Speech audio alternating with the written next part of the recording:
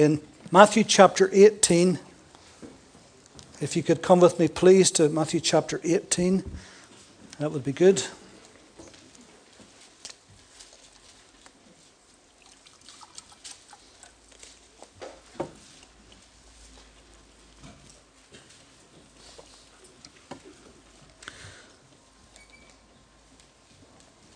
I'm reading from verse 1. At that time the disciples came to Jesus saying, "Who then is greatest in the kingdom of heaven?" Then Jesus called a little child to him and set him in the midst of them and said, "Assuredly, I say to you, unless you are converted and become as little children, you will by no means enter the kingdom of heaven. Therefore, whoever humbles himself as this little child is the greatest in the kingdom of heaven. Whoever receives one little child like this in my name receives me." A couple of weeks ago, I spoke on the subject of it's time to grow up. And the theme of that message basically was that it was time for us as believers, as Christians, to stop being childish and to be mature men and women of God. This morning, the title of the message is, "Except You Become as Little Children," and in keeping with this Children's Day where the children received their Sunday school prizes. Now, there is a vast difference, of course, between being childlike and being childish.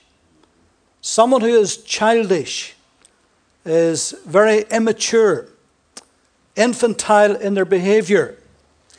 Someone who is stunted in their emotional growth. Someone who is childlike is endearing, has tremendous quality, is admirable, and there's a big difference. And not for the first time did the disciples question among themselves who would be the greatest in the kingdom. Their ambitious and selfish spirit was very contrary to Jesus himself and to the whole ethos of his kingdom. And even in Matthew chapter 20, James and John got their own mother embroiled in this vexed issue of who would be the greatest. And she went to Jesus and basically asked him that when he would come into his kingdom, who would sit on his right hand, his left? She wanted John and James, her two boys, to sit at the right hand and left hand of Christ in his kingdom.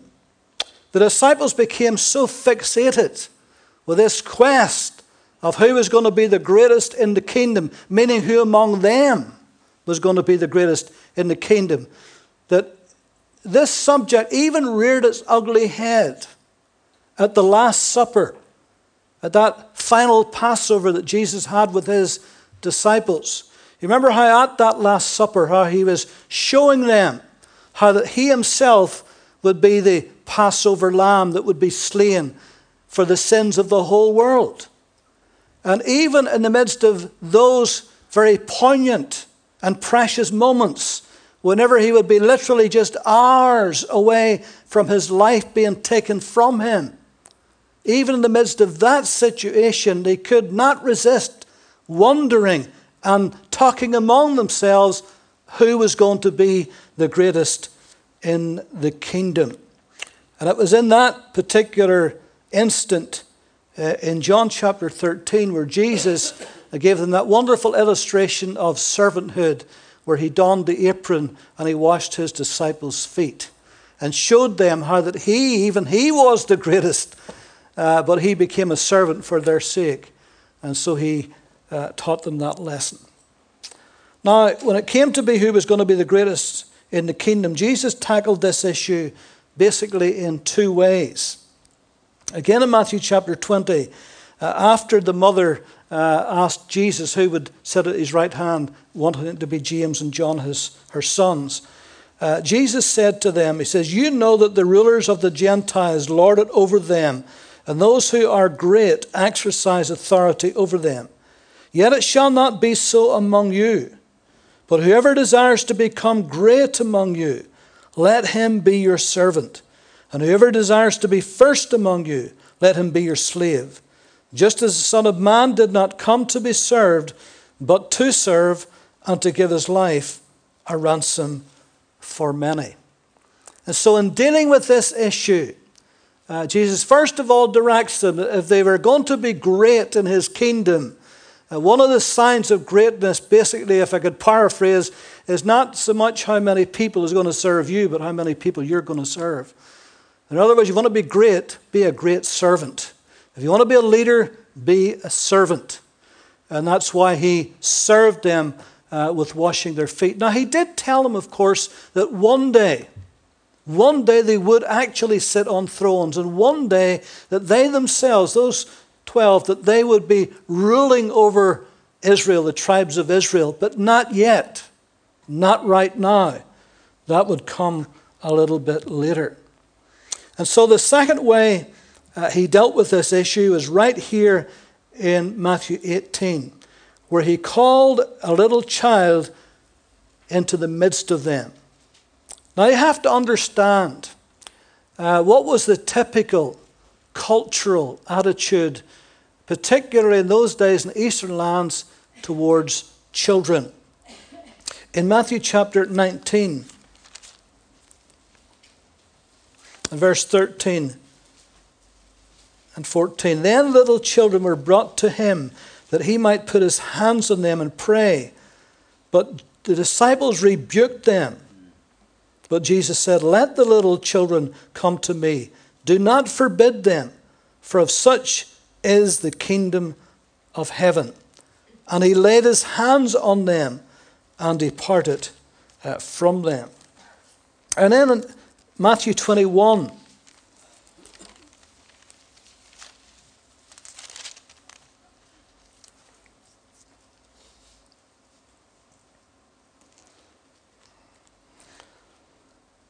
verse 12, then Jesus went out into the temple of God and drove out all those who bought and sold in the temple and overturned the tables of the money changers and the seats of those who sold doves.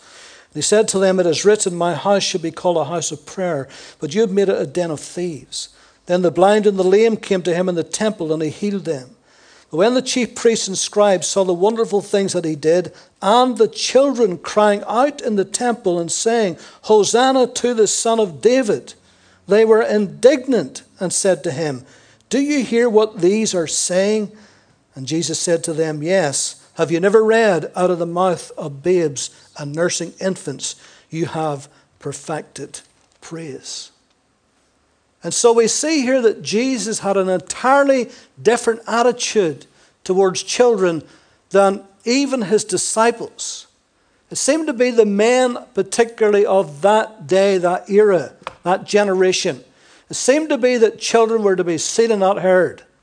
They were to be put to the sidelines. You couldn't understand that would expect Jesus to be interrupted by mere children.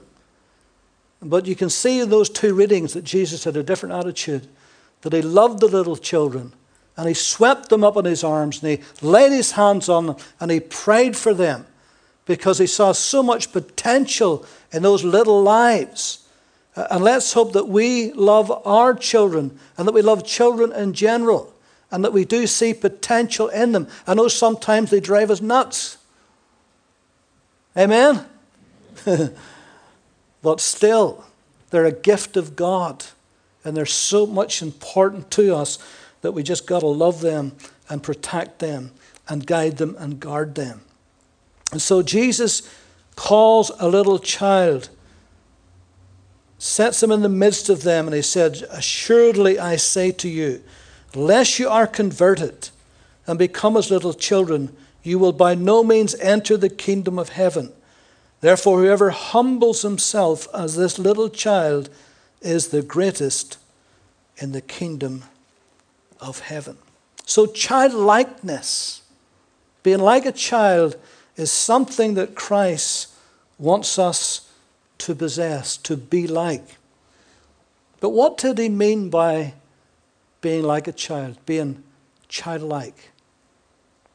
Just what are the qualities of childlikeness? that he looks for in our lives? Well, first thing he talked about was being converted. Except you be converted.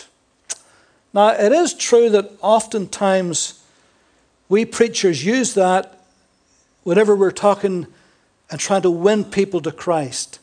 And we're telling them to humble themselves before God and become like a child and accept by faith God's wonderful gift of life through his Son. And that's fine, that's okay, it's permissible to do that. But actually, in the context that Jesus spoke those words, he was speaking to believers. He was speaking to those who already believed in him. He was actually speaking to his disciples.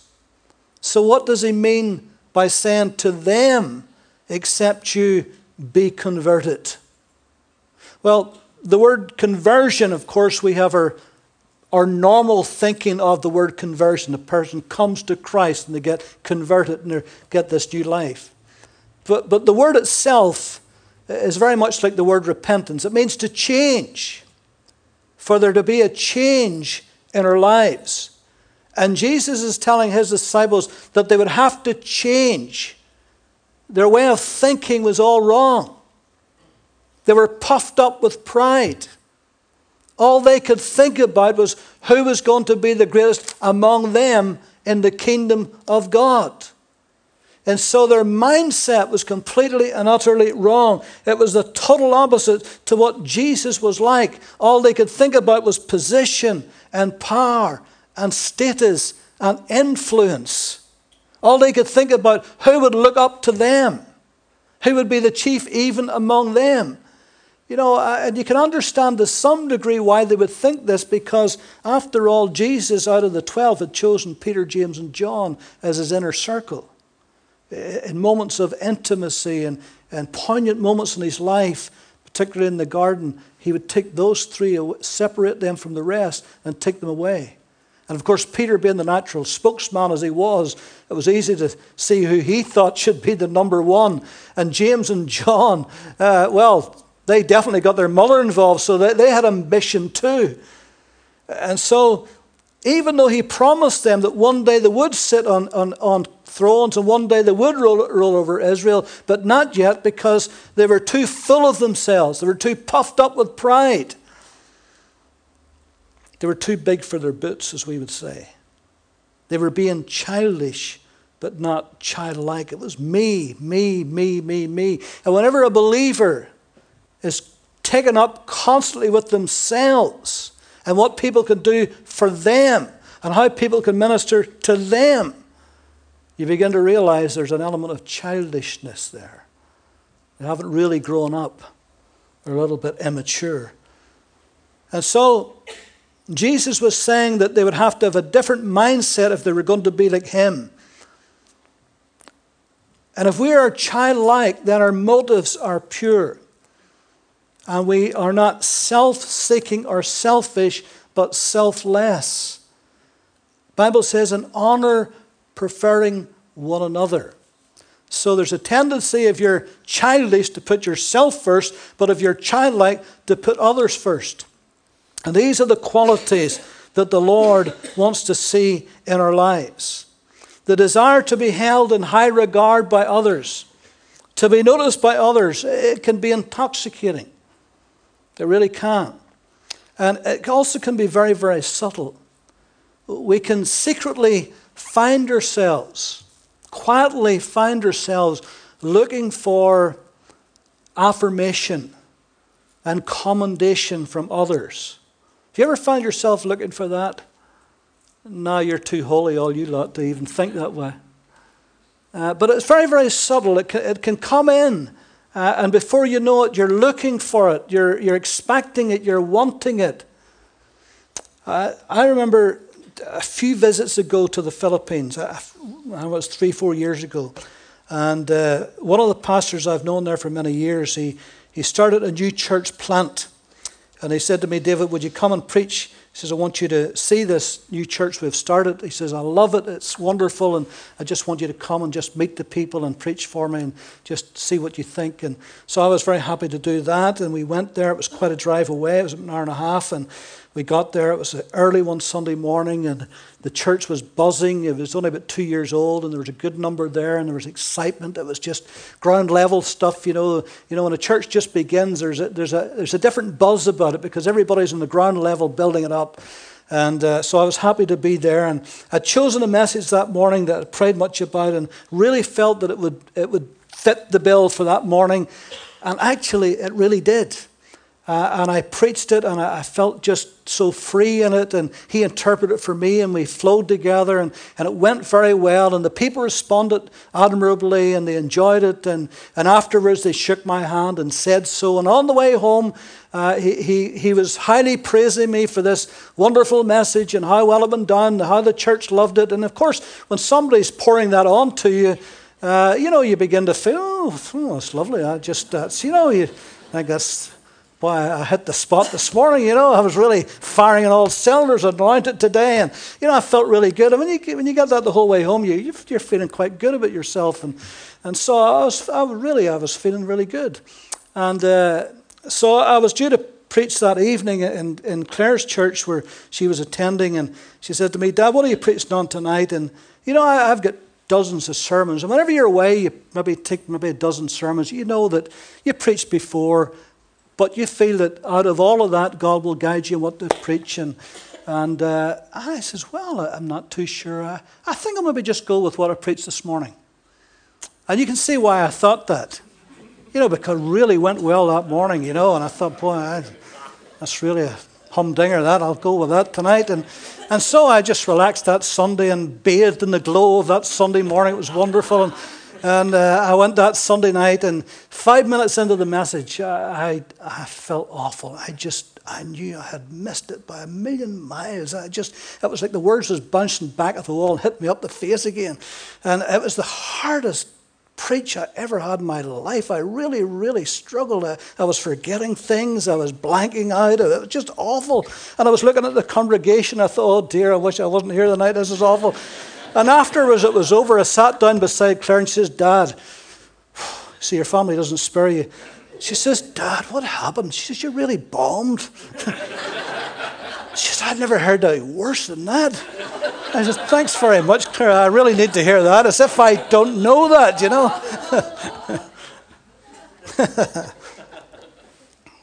So that brings me neatly to my next point, being humble. Being converted and being humble. Therefore, whoever humbles himself as this little child. In God's kingdom, we either humble ourselves or we'll be humbled. We'll either humble ourselves or we'll be humbled. God will find a way to humble us. And we'll know it when it happens. We'll know it. Don't need anybody to tell us. We'll just know it. Now, there's nothing wrong with ambition. There's nothing wrong with having aspiration. There's nothing wrong with wanting to do better or to do great, to do your very, very best. There's nothing wrong with wanting to bless the people and do what you can. And there's nothing wrong with any of that. I mean, even a little child, ask a little child what they're going to be when they grow up. I'm going to be an astronaut. Or I'm going to be a pilot. I'm going to be a doctor. I'm going to be a nurse. I'm going to be a vet. Or I'm going to be a sportsman. Or I'm going to be this or that. And there's nothing wrong with any of those aspirations that a child has. Many of them go on to be what they wanted to be as a little child. That's their ambition in life, and they do that. But what is wrong is whenever we grow up, and in order to be that or to do that or to have that we start tramping over bodies to get there. And it's at the cost of our marriage and the cost of our children, even the very cost of our health and the cost of our, above all, of our spiritual lives. And we sacrifice everything and everyone in order to accomplish that one thing. That's when pride has really taken over and we have lost our humility. Humility is the very character of Christ himself. in Philippians chapter 2. What does it say about Christ?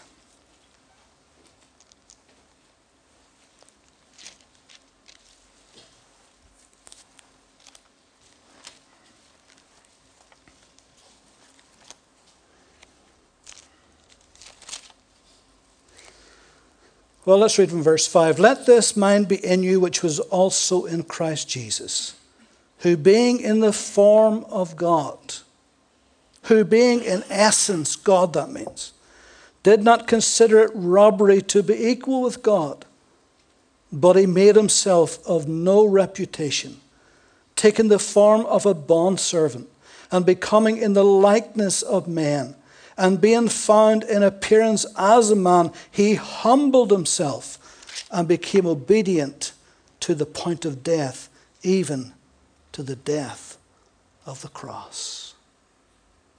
Such humility in Christ.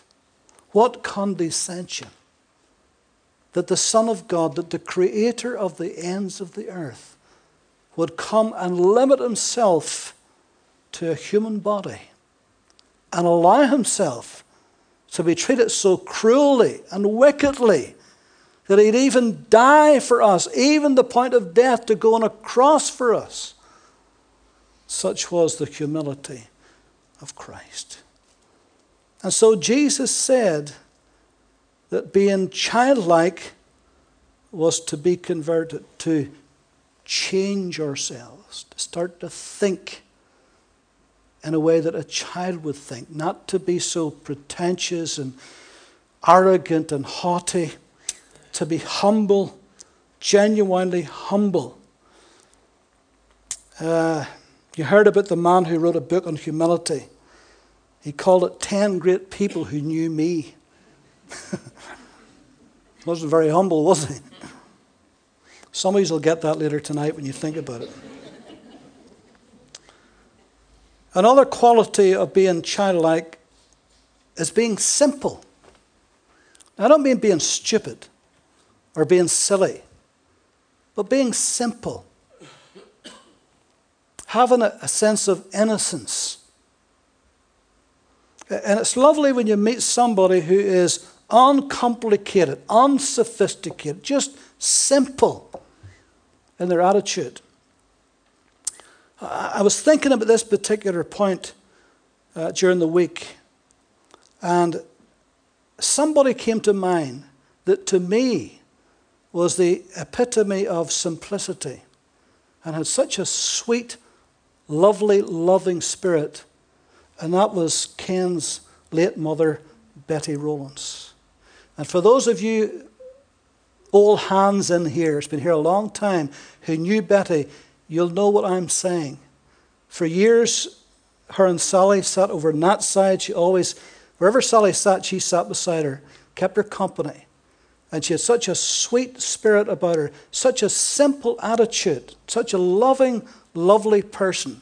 She was just a joy to be around. And I remember whenever she was struggling in the last weeks and last days of her life, because she was only a young woman when she died. She was only, what, Ken? She was only 49, just young. And I remember attending her and going, and we would break bread together up in her house there. And during all of that time, there was never any complaint. She had such a simple, sweet spirit. She just loved the Lord, loved people, and was trusting God with all of her heart. And it was just a pleasure to be with her and just to help to minister. Many times it was the other way around. I went to minister her, and she ended up ministering to me. And there's such a lovely simplicity about her. I remember another lady I met, and this sounds as if I'm name dropping, but so be it if you think so. But young Ruth wrote a little thing on her Facebook just there last week, and it reminded me. She wrote about Corrie ten Boom, and I was reminded of having the privilege of one time actually meeting Corrie ten Boom in her own home in California. And she had just come through a stroke situation, so I would love to have got an autographed book, but her nurse said, please don't ask her to write because she's really struggling to write. But she could speak very clearly and plainly, And here was a woman whose her family was all killed during the during the Holocaust, and there were Dutch people, and they kept people in their home, Jews, they hid them, and then they were found out somebody betrayed them, and she lost all of her family. She survived, but the rest was all slain. And she went about churches for years talking about forgiveness and the love of God. And so my pastor at that time took me to California with him. He never told me where I was going that morning. He says, I want you to get up. We're getting up early. We're going on a drive. I want you to meet someone. I'm going to visit somebody. It'd be lovely for you to meet them. And I have no idea who it was. And we stopped the car, walked up this beautiful pathway to this house. There was palm trees around it, as California is like that. And I had no idea. And he rang the doorbell. And she opened the door. And there she was standing there. And my jaw dropped. And what a lovely, precious, simple, innocent spirit. And whenever we talked about Jesus, her whole face just lit up. It just was wreathed with smiles. And then she says to me, would you pray for me? And I got the opportunity to pray for her. And then she prayed for me. And what a lovely, precious woman of God. So that's what I mean by being simple. And that's the qualities that Christ wants in us. Even if we're clever, and even if we're academic, and even if we have got that level of sophistication in that way, irregardless, our spirit needs to be sweet and humble and simple. That's what Christ is looking for. And then, of course, finally, being trusting. Being trusting. Children love to take the hand of their parents. Particularly if they're somewhere where they're unsure of. You know, you take your children to the zoo and you walk around the cages and the kids love to look in there, and then suddenly that big lion comes over and your child run behind you, grab your hand. Because daddy and mommy's there and it feels safe. And for the next half an hour, it's holding your hand very tightly till it gets its confidence back. And that's the way that God wants us to be with him. To trust him. To put our hand in his hand like a child would. Not to be so big for our own boots and so super confident with ourselves that we don't need God's protection and we don't need God's guidance. We can do everything for ourselves. No, we can't. God wants us to become childlike, trusting. In fact, a child is so trusting that you have to warn it against strangers, haven't you? It's terrible in this day and age you have to do that, but you have to do that. Because they're so naturally trusting, aren't they? Generally speaking, a child isn't bigoted or racist or status conscious. They learn that. And sadly, sometimes they learn that at home. But generally, they're not like that. That comes later, bit by bit. They pick that up as they go through life. But God wants us enough to trust him and allow him to lead us and to guide us. Proverbs 3, 5, and 6. Trust in the Lord with all your heart. Lean not unto your own understanding. In all your ways acknowledge him, and he will direct your paths. So let's be childlike in our walk with God. Let's not be arrogant and proud, full of ourselves. It doesn't mean that we're ever so humble. I'm so humble. You know, that we're proud of being humble. Because some people are proud of their humility. Means recognizing what we are in Christ, recognizing what we have in Christ, recognize the abilities that God's given us, the giftings he's given us, but to walk in a way that's childlike, that's pleasing to him, where he gets the glory, where he is honored.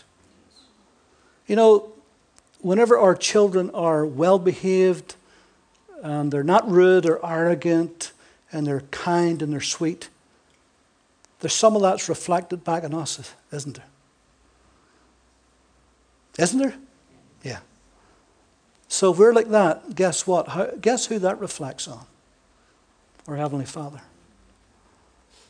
So we want to be a good advert for Him, don't we? I don't want to go about and people being put off. Because how often have you heard, well, if that's what Christians are like? And sadly, sometimes that's true. That's people behave in a very un-Christian manner, even though they say they're believers. But if we are childlike in our attitudes, then people will be drawn to that.